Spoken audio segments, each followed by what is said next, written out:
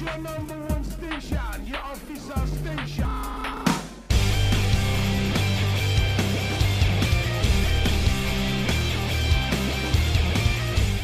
You're listening to The Itch. My name is Casey. My name is Dan. And I'm Aaron. And this week we are scratching the itch for some nostalgia. Last year we did an episode called 10 Turning 10, where we discussed 10 albums that were that year turning 10 that kind of meant something to us. And this year we're going even farther back, and we're going to do 10 that are turning 20. 2002 was a big year for us. It was the year we all graduated high school and started college, which is like a major transition in a person's life, and where there's a lot of things that are memorable. And so we each found a few albums that were particularly memorable to us and kind of captured this moment in time, and we decided to bring those to the table tonight to talk about. All of us actually in 2002 had graduated and went to the same college. That's right. At Lindenwood University together. Yep. And kind of started on our path to, I guess, intervene and do this. Yeah, definitely. Technically, 2002 isn't when the itch started, but it is when the itch met. Yes. Collectively. Some had known each other in advance, but the bigger picture. And so here we are. Indeed. I wanted to start with the album Believe that was released by Disturbed in 2002. It was their second album. Disturbed is a band with David Draiman. And they, when they released Stupefy and The Sickness, they were huge. They blew up. Every song that was released off that album was just a big single. So they had a very high anticipation that was built around their second release, and which ended up being Believe. It didn't live up to some people's anticipation, I will say. Even Draiman himself kind of expressed concern over how fans would react to the vulnerability and the vast expression of emotions showcased on the album. I absolutely love this album, and I think one of the reasons why I loved it is because of that. Like, I was, going through a lot, obviously, as a teenager, going into college, dealing with life. But one of the things that made this a very emotional album for Draiman is right as they had ended their tour with Sabbath, when they actually Sabbath canceled their tour, Disturbed was opening for them. They were planning on doing Ozfest while headlining their own tour. So basically what ended up happening, though, is that Draiman's grandfather, who was an Orthodox Jew, he passed away in Israel. And so he was just dealing with a lot of emotions at the time. Not only at the same time that happened, he was also dealing with the vocal cord damage that he had. A lot of people might not remember that, but yeah, back in 2002, he almost was to the point where he never was going to sing again. He had vocal cord damage that was causing acid to spill onto his vocal cords. Wow. He had surgery in late 2001. And, thankfully it was very successful. And a lot of people actually think that it might have broadened his vocal range. Yeah. And so kind of going into that album, everybody knew that it was going to have to be a different album because he couldn't do the, wah, the screams and stuff. Yeah. Everybody believed that's kind of what tore his vocal cords. But I don't know if that was the case or not, but everybody just thought that might have been the case because you're doing that night over night. I think that changing his vocal style worked out for him because, they just released the Sound of Silence cover, which he basically poured his emotions and every vocal, every bit of range he had in his vocal cords into that song. And I think that this album was kind of the start of where he ended up getting to that point. Yeah, especially on the last track, Darkness, just kind of a soft, like acoustic sounding song almost. Yeah, a lot of people compared that to, I think it was Godsmack's song, Voodoo. Yeah. Like it was kind of the same style, very dark type of style song is what I was trying to say. Yeah. One of the things I think that really drew me to this album was the song Remember. And a lot of the lyrics and stuff, because I was kind of going through a lot spiritually, and I still think that this was right around the time of where I found like what I believed in basically in my life. Not that this album like helped me get there, but I think that just hearing different perspectives and hearing his perspective on stuff with this album definitely helped me kind of choose my own path as well. This is definitely an album where that was a big theme of exploration that they were going through. Even just looking at the cover art on the front, you can see that. And then a lot of the track titles allude to it as well. One single word track titles, by the way, which is one of those weird little things that I take note of when you see a theme like that. Reminds me of Smallville. Every episode of Smallville was a one-word title. for 10 years. Right. Disturbed was probably watching a lot of Smallville. I think there was some overlap in these titles, actually. I didn't know that. I just made that connection up. True thing about Smallville, though. But yeah. Yeah, I didn't know that. Well, then the funny thing about this album specifically is there's one track that's explicit, and it's the one track that we definitely cannot play on the radio, and that would be Liberate. Which was actually the third single. I thought that was stupid at the time because half the words in it are the fucking F-bomb, and then it's like just half. So then like you get to hear it, it's like like it just sounded stupid. Motherfucker, your mind. Motherfucker, your mind. The whole song. So they released 3 tracks off this. Prayer, which was obvious. Remember, which was like my favorite track. And then they also released Liberate, which is you're just like, which should be the one why? track that they didn't release. Yes. Like, for one, I'm a huge fan of when bands release the title track too. Like Believe is a great song, and I personally thought that would have been like the most obvious like third release. But you know what do I know? Yeah. I love playing What Single Should You Have Released. That's one of my favorite games with old albums. Going back and looking like, here's where you went right, here's where you went wrong. Yeah. Sometime we'll have to do a whole episode on that. I think we mentioned it before. Songs that should have been singles. Or maybe songs that shouldn't have. So you could put Liberate in that category if you want. Yeah, the album did fairly well. I mean, it hit like number 3, or the singles anyway, hit number 3 in the mainstream rock tracks and alternative songs. And it certainly did well enough to establish them as somebody who was going to stick around because, the Sickness was huge. Yeah. And then this, maybe this didn't live up to that, but it paved the way a little bit for 10,000 Fists, which also ended up being pretty huge. These guys are one of those bands that people still pay attention to today, which not that many bands like of this style from this era you can say that about. So yeah, they're definitely one of the heavyweights of our genre. And I think this album, like you said, you're definitely correct on that. This was definitely a good stepping stone for them in the right direction, and they solidified it with 10,000 Fists. Yep, definitely. All right. My first album is another band that the genre, I'm going to say it's a little bit different. If we're being honest, most of what we're going to talk about tonight is going to fall into that sort of like alternative metal realm. And I guess this kind of does, but they're also, if we're getting into the more rock subgenres, they're kind of what is called post-hardcore often. And that is a Swedish band called Blindside. And they released an album called Silence in 2002. It was their first major label release. It was on Elektra. They'd had a couple albums before that on other labels. And it was their big breakthrough in the US. Peaked at number 83 on the US Billboard 200. It was produced by Howard Benson, who was coming off of a whole bunch of Grammy nominations for his work on POD's Satellite the year before. And in this same year, something that we don't talk about that often because it's not quite part of our narrative, Howard Benson produced the original version of Skindred's Babylon. Yeah. We didn't discover Skindred until 2004, but technically Babylon existed in 2002. It went through a couple of different versions before it started going to US radio. So yeah, you could thank Howard Benson for working on all of these albums. Silence was a huge one for me. Blindside was one of my kind of big 3. POD at the time, POD being one of the other ones, and an album I'll talk about in a minute being the other of the 3. Bands that were buddies, they toured together, they supported each other. They all had some similar worldviews, although kind of different takes on how they went about it. Blindside is a very earnest band. Their lyrics are pretty straightforward, I think, and simple in how they do it. So yeah, this album, it led to their biggest single, which was a song called Pitiful, and also a couple others. There's a single called Sleepwalking that has a great video. One thing I loved about this band live was that there would be a part in the show every night where the guitarist and the bassist would do cartwheels together, at the same time. And I believe they landed in each other's spot, on the stage. It's switched places doing cartwheels. And I thought that was the funniest thing. So yeah, these guys were pretty active. I also have a connection to Blindside because we started doing interviews for the podcast here maybe a year and a half ago. Christian Lindskog, the lead singer of Blindside, was the first interview that I ever did. And that was when I was working for a magazine called Relevant in 2005 as my senior internship for college.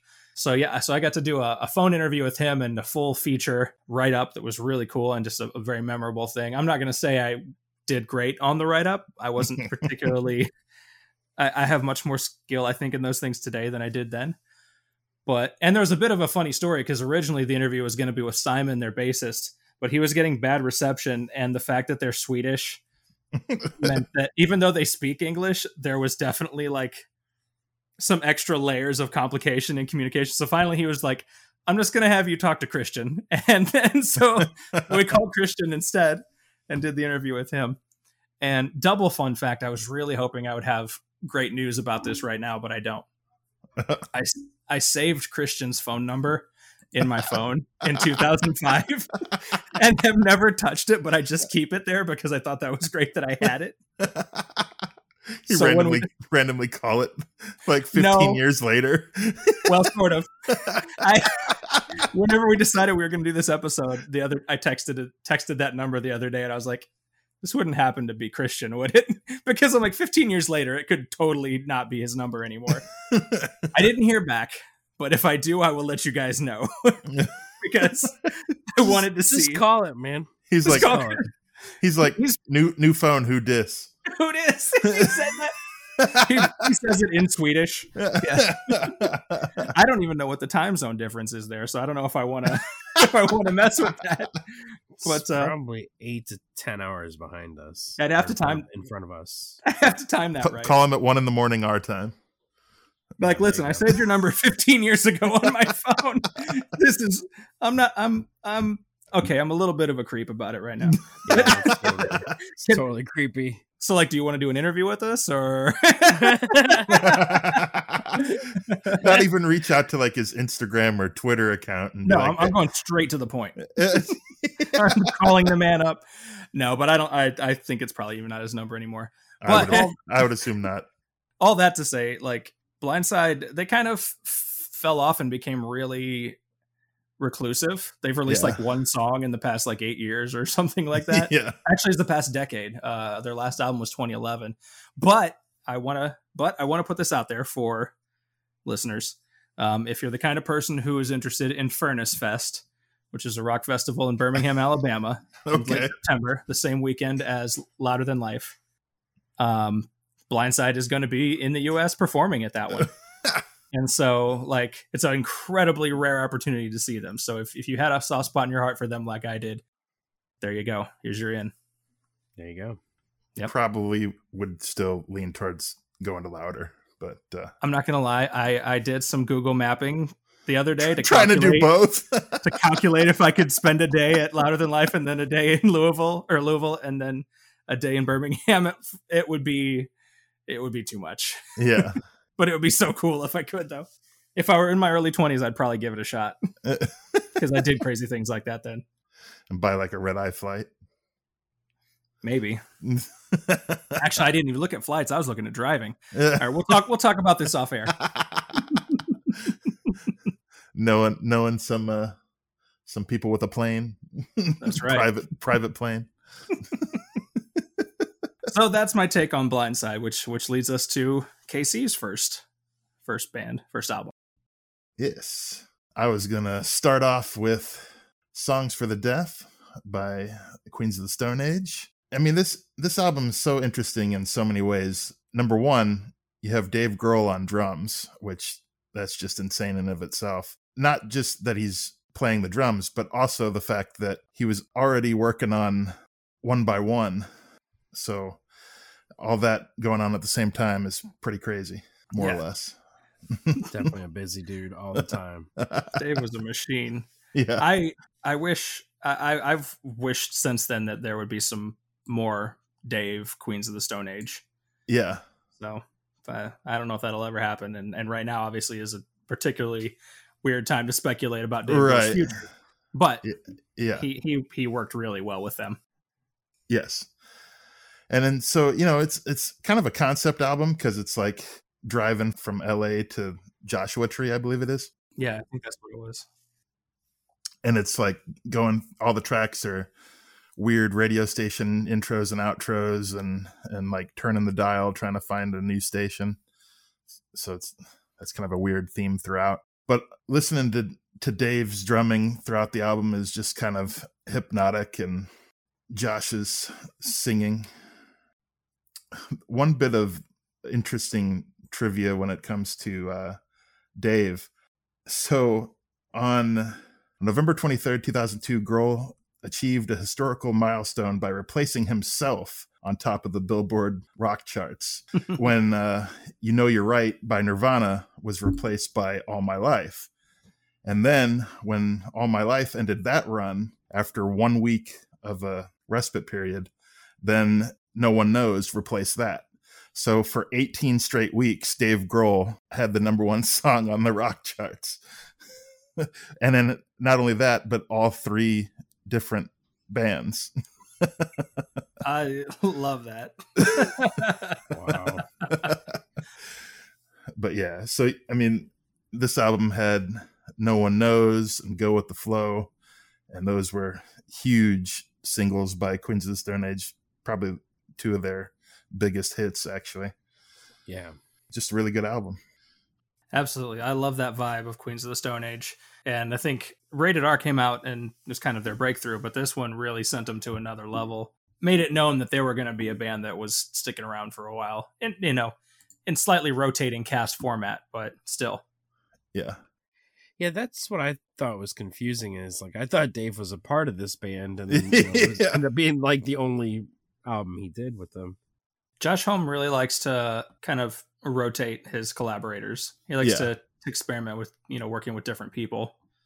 And so I couldn't tell you exactly if there are two Queens of the Stone Age albums that have the same exact lineup or not. Right. I think Dave worked on a couple of tracks on Like Clockwork, a couple albums after this, but he didn't do the whole album. But one of the more interesting radio call letters that they use in one of the tracks is WOMB, the womb, which I just think is really funny while listening to the album. I actually listened to that album earlier today, all the way through just for this episode, and it was fun. Yeah. It, by the way, opens with the real song for the deaf, and then there's the song for the dead. Yes. And then at the end, there's just the song for the deaf. So there's a lot going on there. Yeah. Very, very interesting concept when it came to this album. Mm-hmm. All right, so my next album that I want to talk about is the self-titled album from Audioslave. Most people are probably well aware that this album happened because Zach decided that Rage just wasn't cool enough for him anymore and that he needed to go. It's the Cliff's Notes version. But before you go too far into that, we talked about this in a future Playlist Wars episode that Aaron and I are on. And there's in my research doing a track off of this album, critics hailed it as a combination of Soundgarden and Rage Against the Machine. That's a spot on comparison. Very nice job, whoever wrote that up. Yeah, they fucking nailed it. Superb investigative reporting. Stupid people.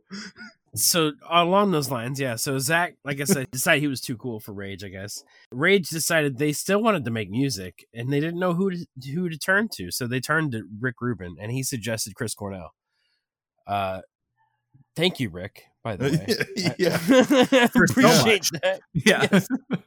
You are awesome. Yeah, you're the man. Yeah, so they hit it off really well. They made this album and it was great. Like when I first heard about it, I didn't think it was going to work because, you're so used to Rage playing that heavy, quick, fast paced style that was perfect for Zach and his rhymes. I didn't think that, it was going to work too well with Chris and having such a melodic voice, but it was amazing. I think like one of the first singles was Cochise. Mm-hmm. Yep. Yeah.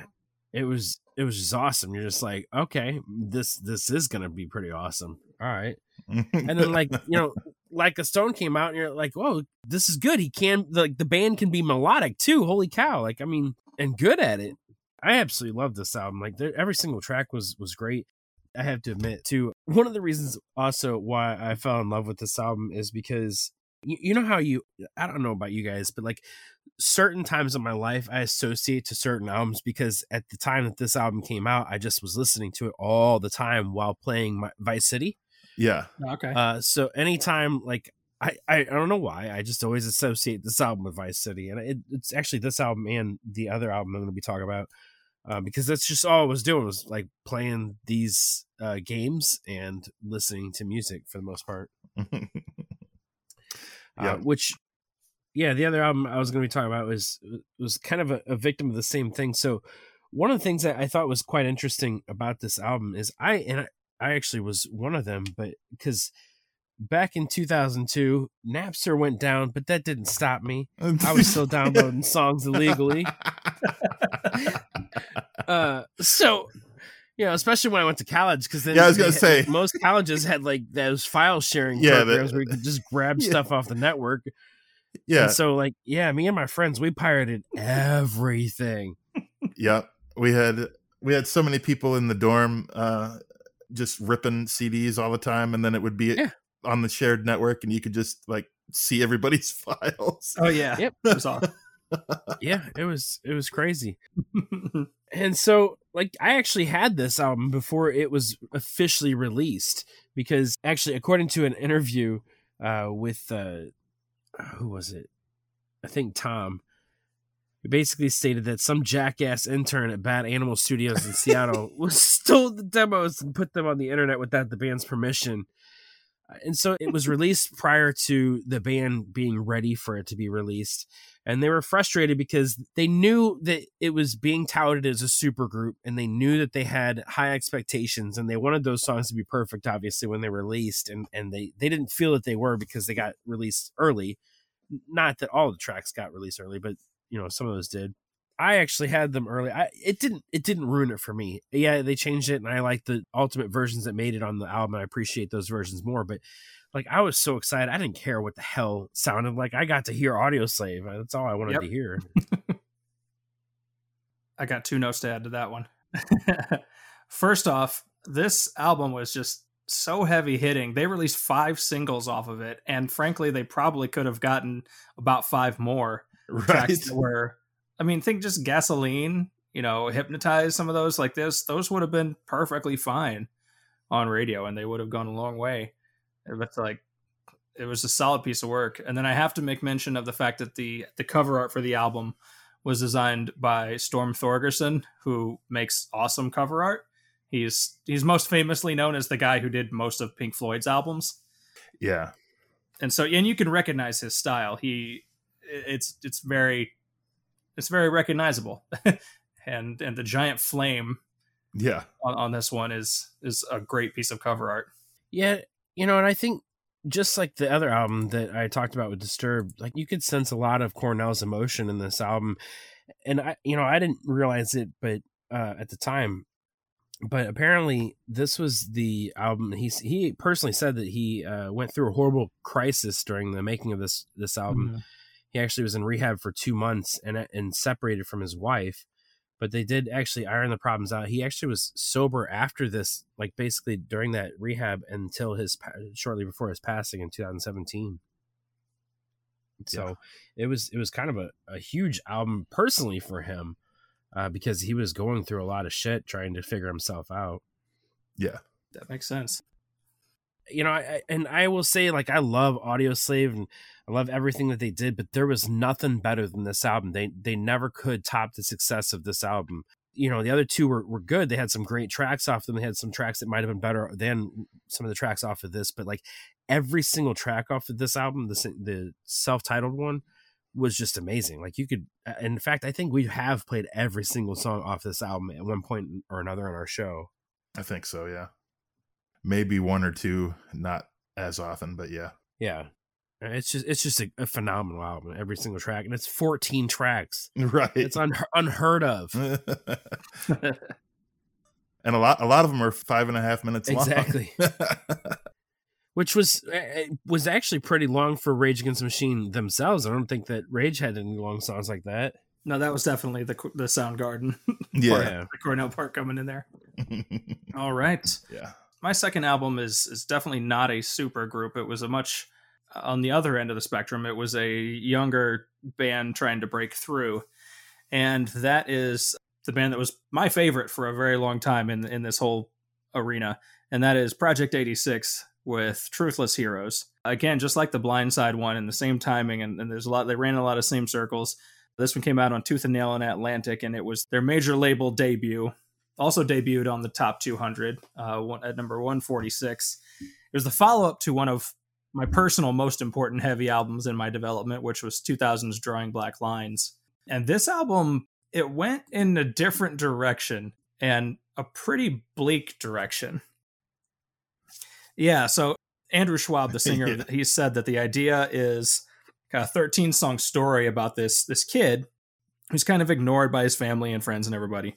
And so he channels that self-loathing into pursuing greatness. So he's on this journey, and it's taking him through this attempt to satisfy all of his deepest needs. He says, as through fame, fortune, lust, whatever. He says it's kind of a tragic Shakespearean story because it doesn't necessarily have a happy resolution. And, I was kind of into some of that angsty stuff at the time. It doesn't appeal to me as much today as I went through it. I was like, they're a little bit too much, but there's still some fantastically catchy stuff on here. And there's a few tracks that I still really love to listen to.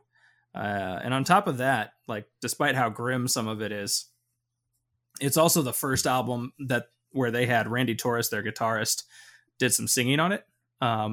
Schwab is not really a singer. He is really more of a yeller. He kind of barks at you. Yeah. It's like this. He kind of sings in all caps. Yes, that's a good way to put it. Randy, on the other hand, can actually sing, and so they used him for backing vocals on a lot of tracks, and I thought that added a ton to their sound from where they were before. The first two albums they had was definitely Andrew barking at you very loudly. And so this was some good diversity. It was also a very ill-fated and their only foray into writing an album on a major label. And the experience traumatized them so much that their next album, Songs to Burn Your Bridges By, which you can probably gather a little bit just by that title, most of that album was about how awful the experience was for them to be on Atlantic, and how this attempt to break through and their sort of brush with fame made them miserable. Yeah, so it had a lot of interesting elements going for it. The other most interesting one to me, there was one single released from this album, and it was called Hollow Again. And there's 17 tracks on this album, and Hollow Again is track 16. I don't know if I've ever seen a band release their single from the butt end of the album. It's the final full track, because the last track 17 is basically a spoken outro. Yeah. And so that, I think that's so weird to this day. I'm like, but why? I mean, it makes sense because it's sort of a concept album, but yeah, they chose the closer as their single. Yeah, this had quite a few like intro transition tracks on it. Yeah, there's a series of segues throughout the album, basically about corporatism, and they form a sentence when you put them together, so that's cute. So yeah, that's my number 2, Project 86. They would continue to be my favorite band for a few more albums after this until I kind of faded away from them. But I definitely recommend checking this one out, and then checking out Songs to Burn Your Bridges By to see where their actual bitterness kicks in after writing a song about this kind of jaded fictional character. Yeah, this album had a lot of good tracks, I thought. Track 1, Little Green Men. You had track 8, Your Heroes Are Dead. Your Heroes Are Dead is the single I probably would have released. Yeah. We used to play Another Boredom Movement once in a while as a really heavier one for them. Yes. And probably Shelter Me was a good one. Yep. Yeah, so there's your quick little flavor of the week for that album as well. If you want to go through a handful of tracks. Yes. That is my 2. What you got, Casey? We're halfway through now. My second album I'm bringing to the table is By the Way by the Red Hot Chili Peppers. Speaking of Rick Rubin earlier, Rick Rubin helped produce this album, and Rick Rubin is always good with the Chili Peppers. Yeah, thankfully you specified that. We appreciate Rick Rubin. Yes, He does things. He does good things. Yeah, And he's crazy looking. very. It's yes. fun. What's interesting about, by the way, this was off of the success of Californication, but it was largely written by John Frusciante. It was actually, he considered this the happiest time of his life, like writing this album, because he had like the most creative freedom out of anybody in the band, I guess. I don't know if that was strategic on the band's part, trying to like keep him happy and a part of the band, but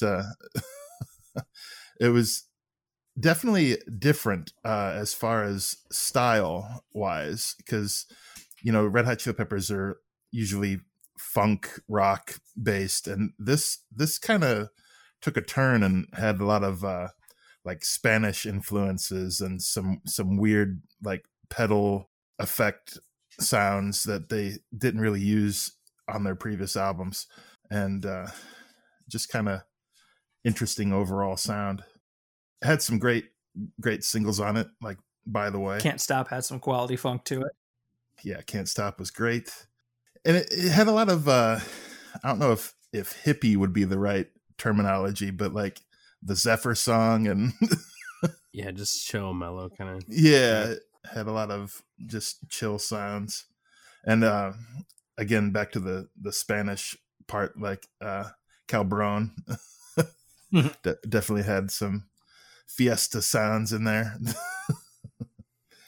But I don't know if this would be considered like as big as Californication in a lot of people's minds, but it was just kind of a continuation of that. And then obviously after this album, they just went crazy with Stadium Arcadium, but that they did.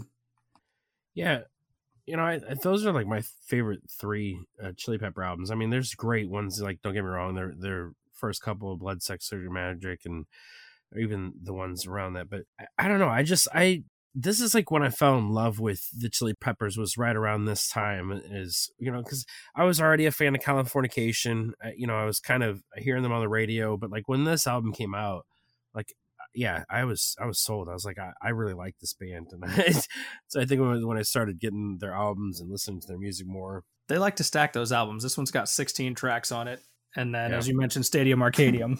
Double disc. Went even further with a double disc. So the Chili Peppers are definitely a quantity band at that point. They're like, here's a bunch of songs for you to enjoy. Their newest one is the same. It's a lot of tracks on it. And so I guess that gives you a lot of opportunities to find something to like. Yeah. Well, speaking of another album with a lot of tracks on it, I'll go ahead and go into my next and final album. So much like Audio Slave, this album also suffered the same fate where their songs got stolen and they were put out on the internet. And the band decided they didn't want them to be released like that. They wanted the true versions of the songs to be released.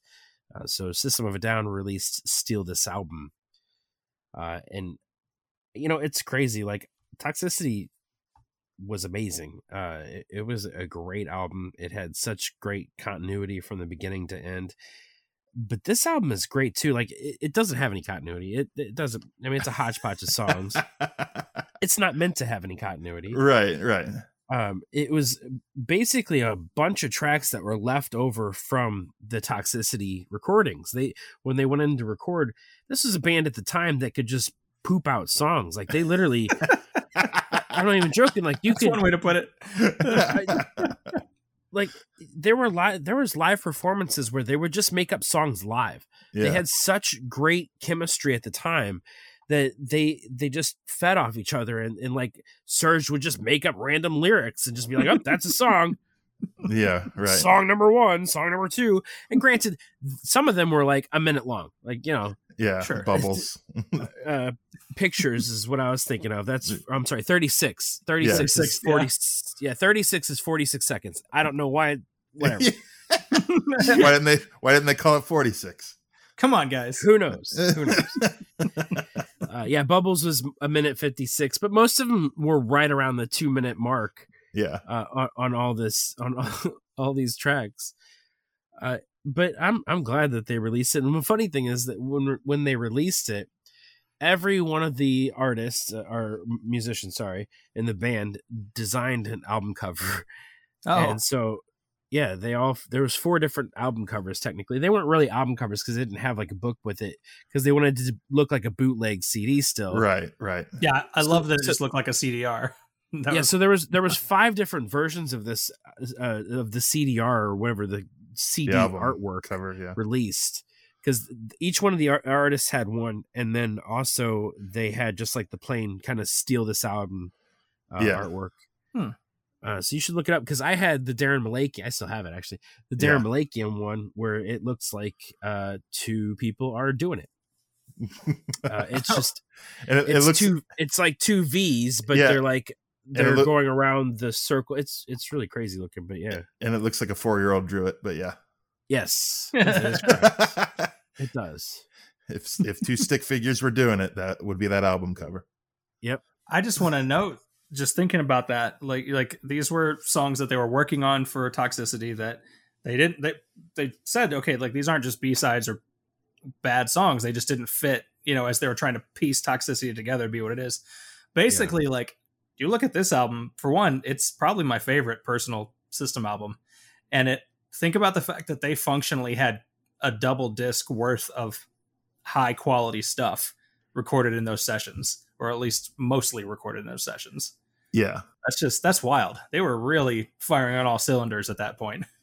So funny story about this album. So for one, this album contains like so many of my favorite like System of a Down songs. Like there's just something about Chicken Stew that makes me laugh every freaking time I listen to it. It's the best. Yeah.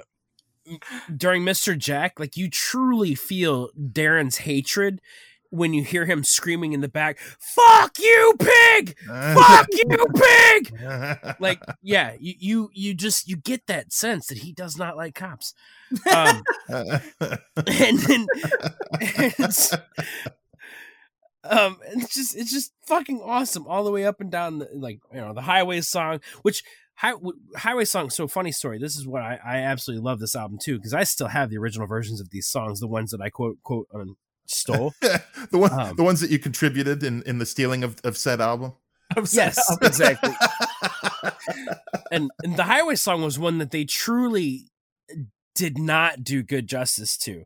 It was a song that when I got the early version of it, like there's this weird breakdown that he does in the pre-release version, where he's like, like he just makes this funny ass noise. It's awesome. It works well with the song, and they took that out when they released it. They took it out. I was so pissed. So I still have, like, I'm actually pretty sure I played that on the air before the original version, because I think it's way better. It's like it just makes my day hearing it.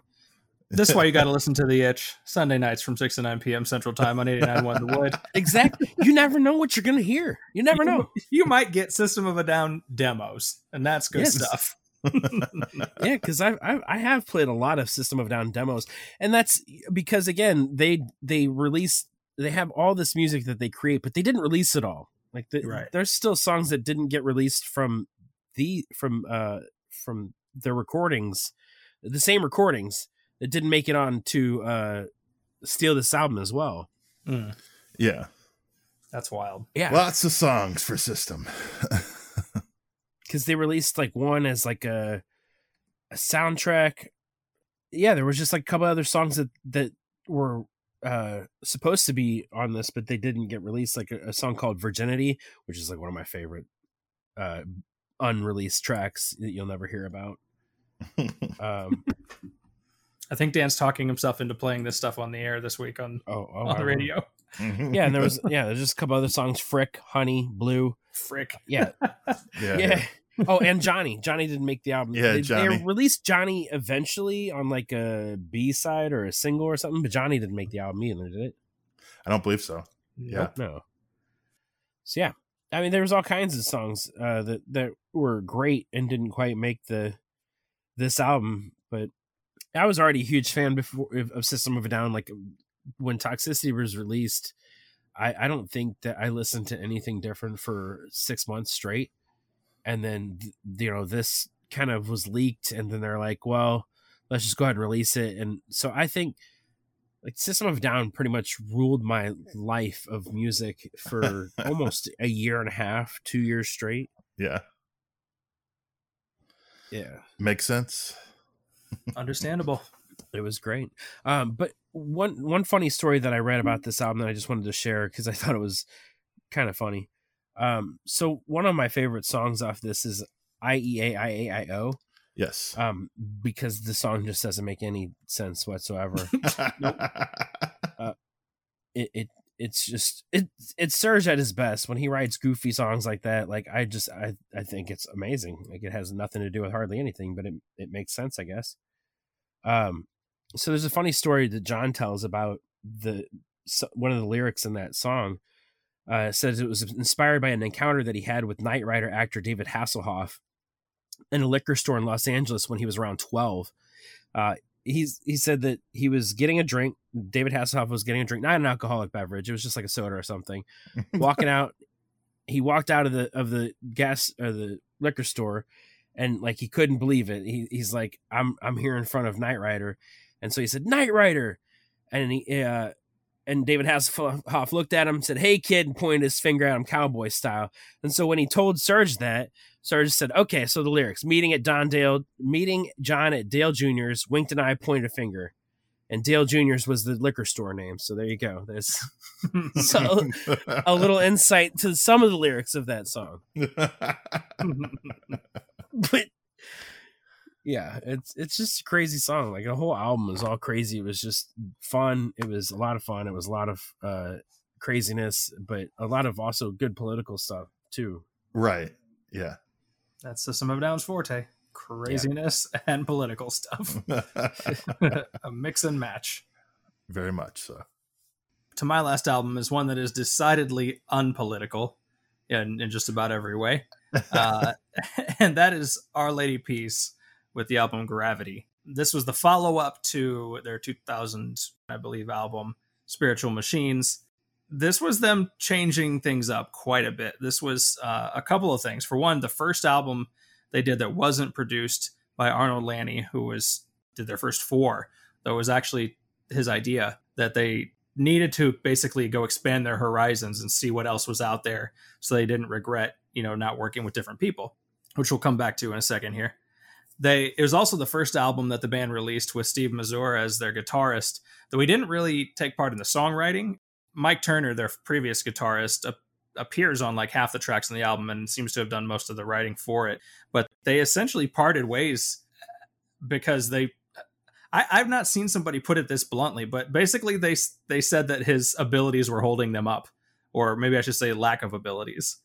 I felt like that was a harsh thing to say for a dude who had been with the band for as long as he had and wrote so many killer tracks with them. But that's between them, I suppose. And now Steve took over after that. So this was a major shift in style. If you're listening to this podcast, you almost certainly know what Our Lady Peace's trademark sound is. You've heard Superman's Dead and Clumsy and all of those. This is where Bob Rock entered the picture. And I'm gonna say he did well by them, but there's more of a story to it. In certain aspects, yes. In other aspects, you could argue that they lost a little bit of their sound, but yeah. It depends on what you're going for. So the story was, their plan was to go back and they were going to release a live album based on the Spiritual Machines tour. And they were going to record just a few songs with Bob to tag on, like some new tracks at the end. And then Bob was scheduled to go work with Metallica again. And conveniently for Our Lady Peace, I suppose, at that same time, James Hetfield checked himself into rehab. And so Bob Rock's schedule opened up and he was like, so you guys want to do a whole album? And Our Lady Peace was like, yep, let's do that. And so, I mean, and Rain, the singer of Our Lady Peace, has gone on record as saying what you would expect. He's like, Bob Rock's style is simplify. You know, they're used to putting on these layers and doing this quirky stuff. And Bob's like, no, strip it down, keep it simple. Even the lyrics, Bob's like, I don't know what you're talking about with your weird, ambiguous lyrics. Make them more straightforward. And so Rain did. And in many cases, I think the Itch largely agrees that Bob's effect has maybe been the opposite of what Rick Rubin does to many bands. Yes. Yeah.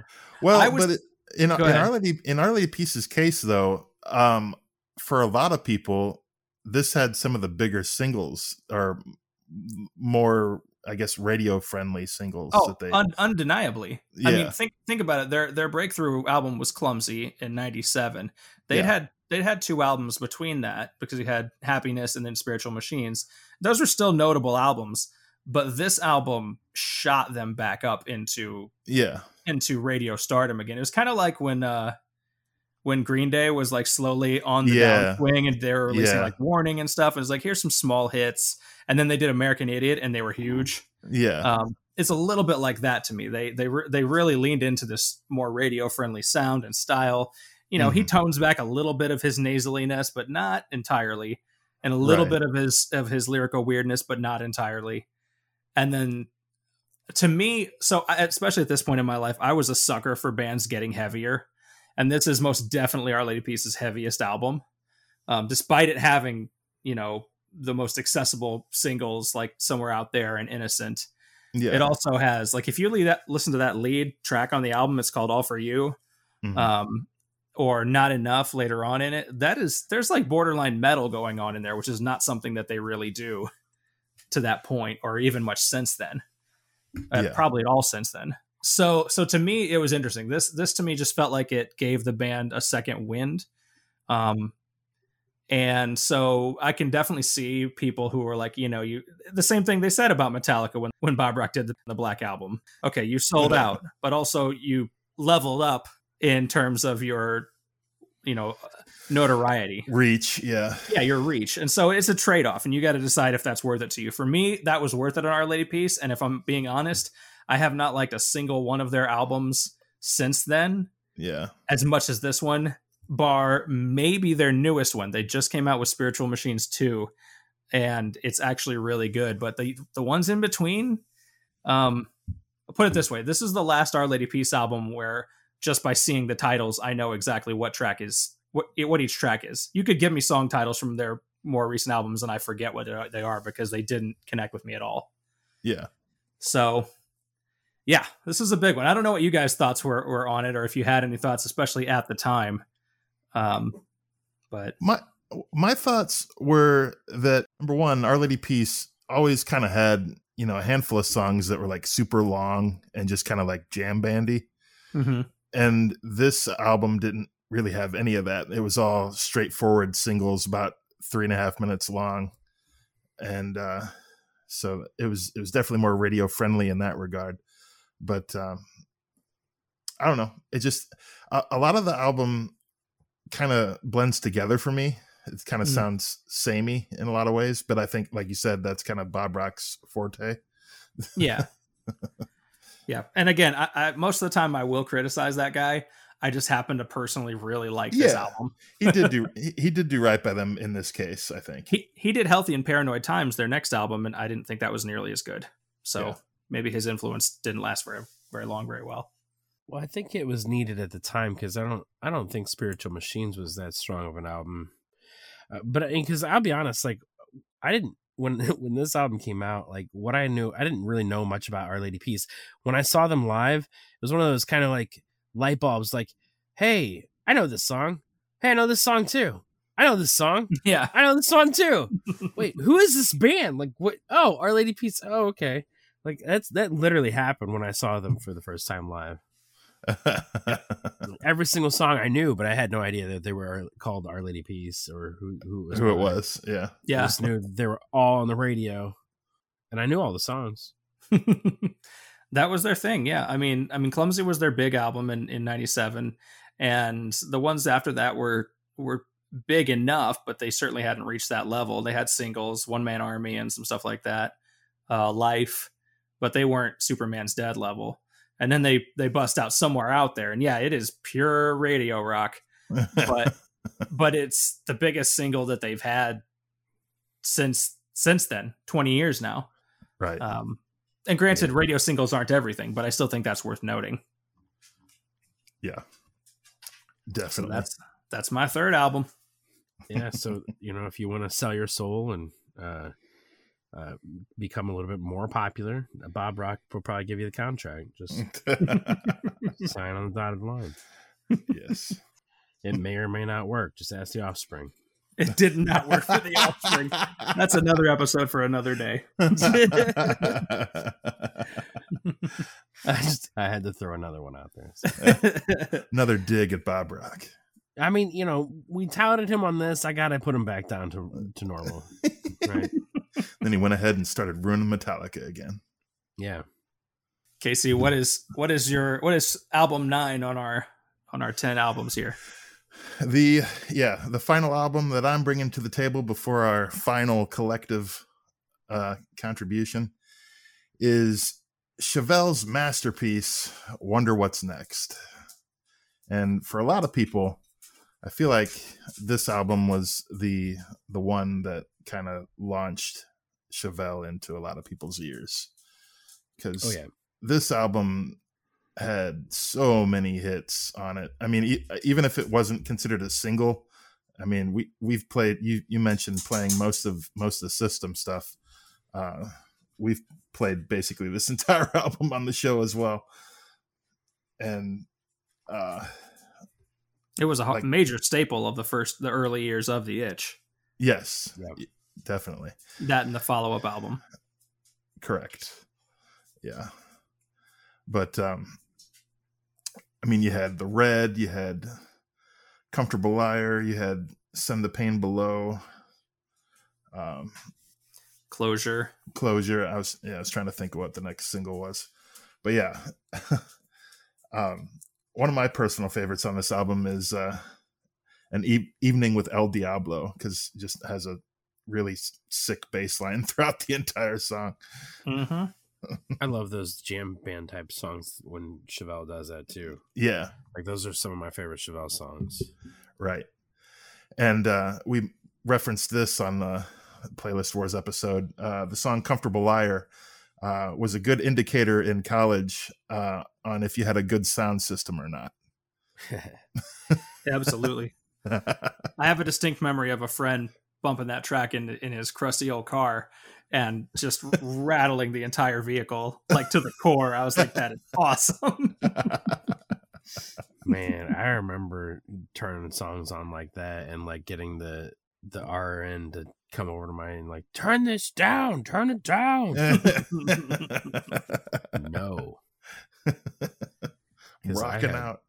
Yeah, I had those big those Kenwood big speakers. Yes. Yeah.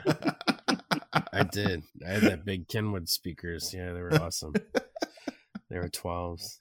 Shaking 12s. The walls, shaking the asbestos off the walls. Yeah, I was just bringing the house down, literally. So yeah, this was Chevelle's. Some people might not know. Like, this is actually Chevelle's second major release. Point number 1 was their first album. This was their second. Like you said, it definitely propelled them with those big singles.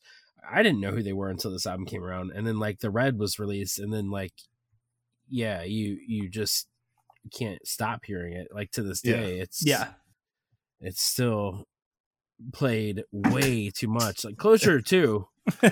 and Send the Pain Below. Not so much as the other two, but yeah, like there was around a year and a half that they spanned out their singles, and they only released 3.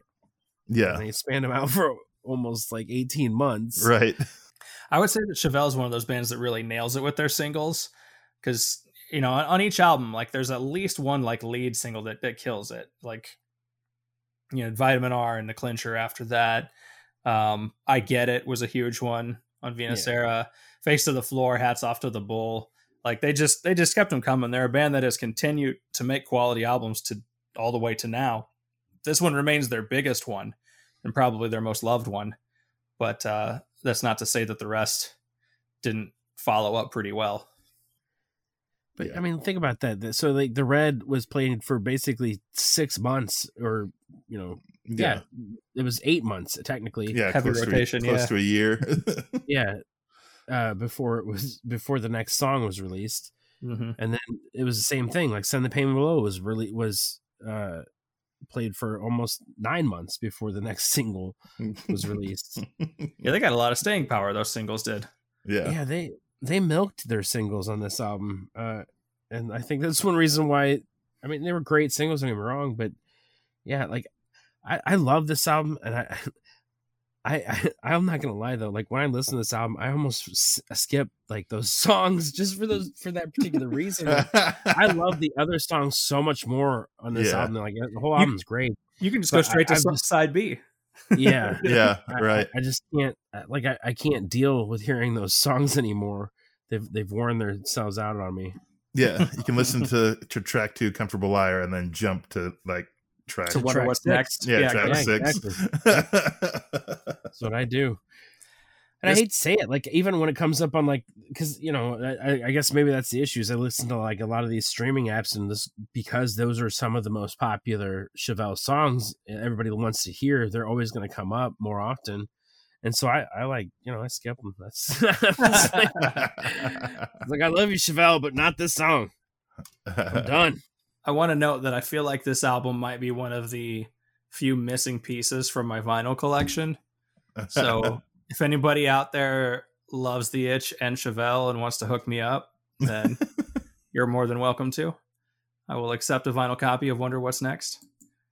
Are you going to start having Amazon wish list, and we'll start tagging that at the end of the show? If you'd like to buy us some stuff, visit The Itch Amazon wish list. Visit Aaron's Amazon wish list. If I thought people would do it, I absolutely would. Instead of Patreon, buy us some crap. But we'll tell you exactly what we want and where your money is going. It's going to get me vinyl. That's terrible. All right. Well, there was another album that probably wouldn't hurt to have on vinyl that The Itch kind of decided was our collective representation of this year, and so that album is Breaking Benjamin's Saturate.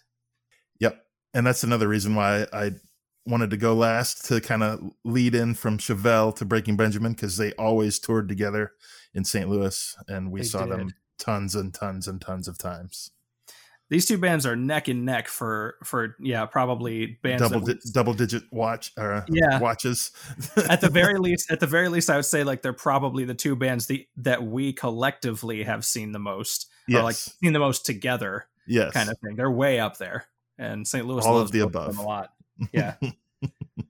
Yeah, I have to agree with that. I know that Shinedown and Seether are probably up there too, but like, yeah, this band is, I up to like 10, maybe 11 times seeing them live. Like they're fucking awesome.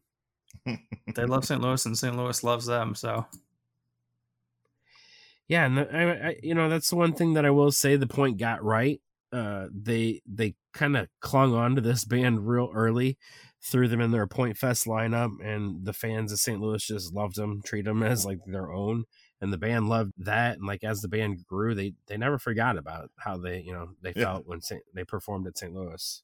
Yeah, Ben never forgot after he booted the rest of the band out.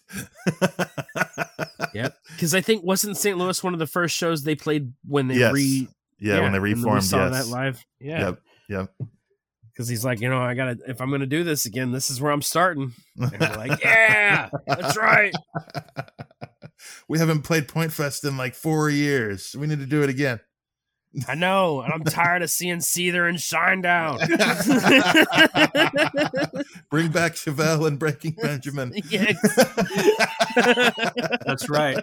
At this point, we can call it a way back Point Fest, and that's fine. This album is 20 years old, but it's still...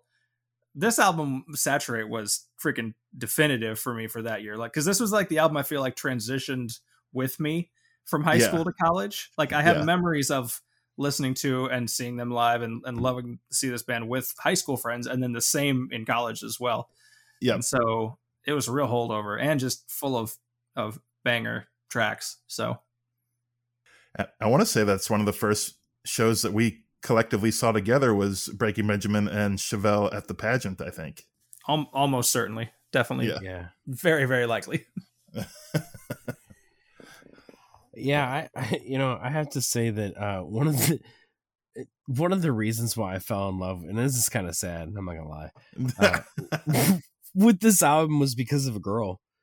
It happens. Like she was a big fan of this album, not my wife, so I'm not gonna mention her name, but she was a big fan of this album, and so when we were dating and hanging out a lot, she always wanted to hear this album. And it grew on me. It was one of those things like I just, I kind of liked it at first. And then I just fell in love with it. And then, of course, like you said, seeing it live, yeah, it was amazing. Right. This remains my favorite Breaking Benjamin album. I have a lot of love for We're Not Alone, but this to me, I don't know if this is really the right way to put it, but this to me was the band at their happiest, if that makes sense.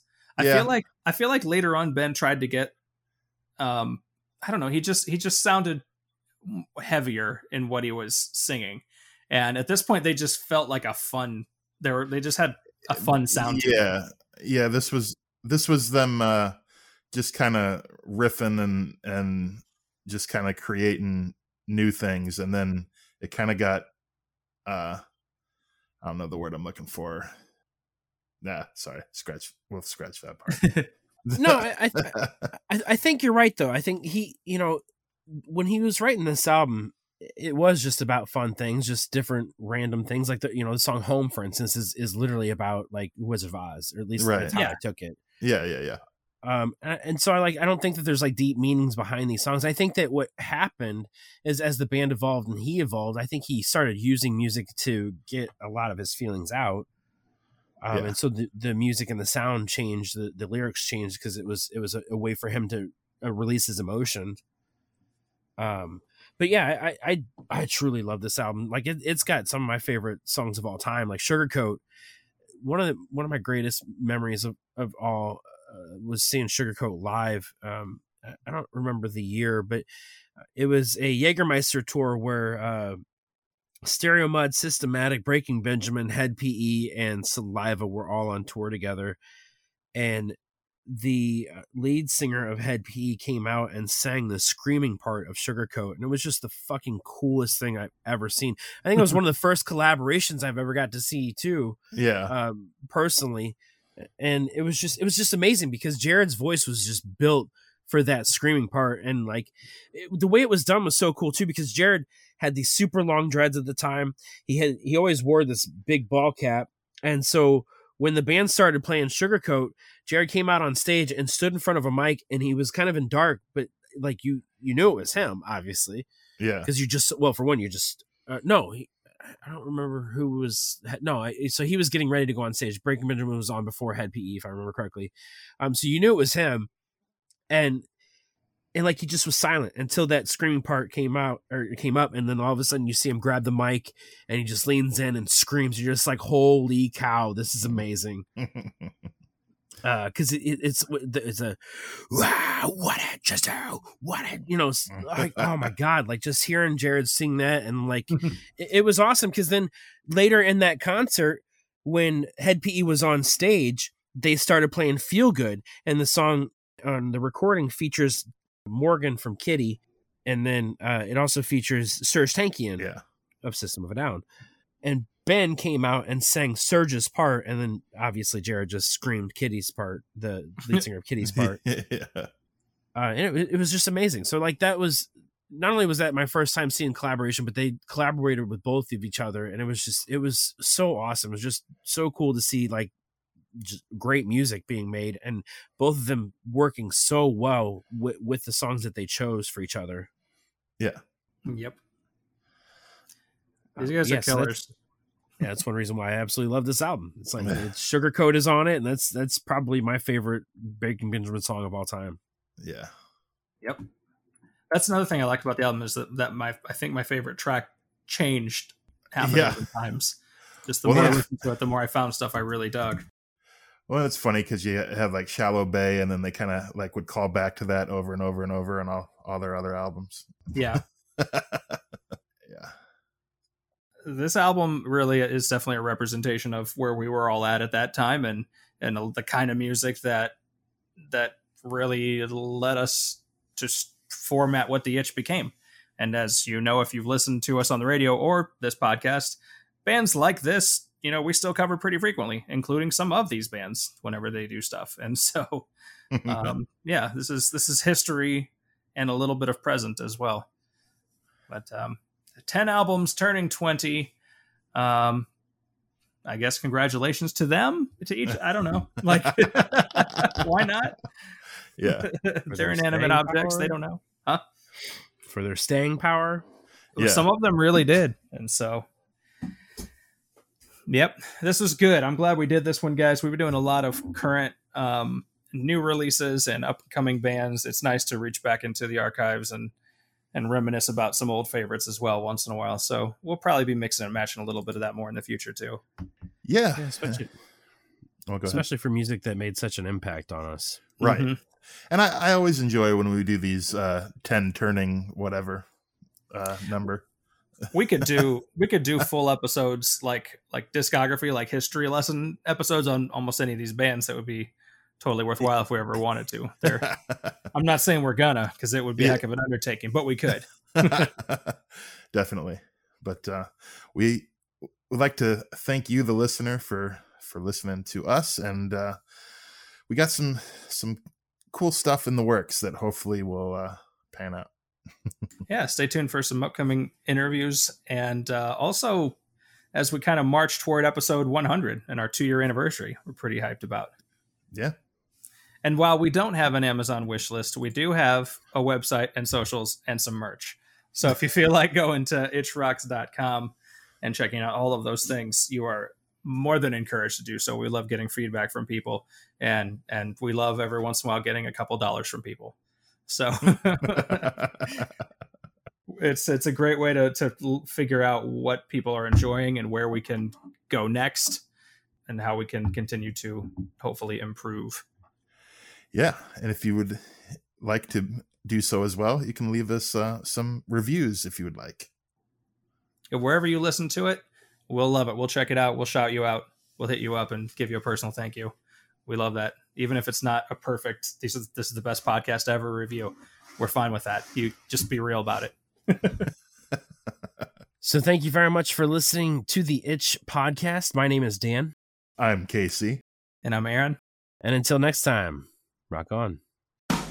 If you enjoyed what you heard in this episode, please subscribe and tell a friend about the show. We've got plenty of links in the show notes to continue the conversation, including the episode's playlist. And you can interact with us on Twitter, Facebook, or through Gmail and itchrocks.com, all at itchrocks, ITCHROCKS.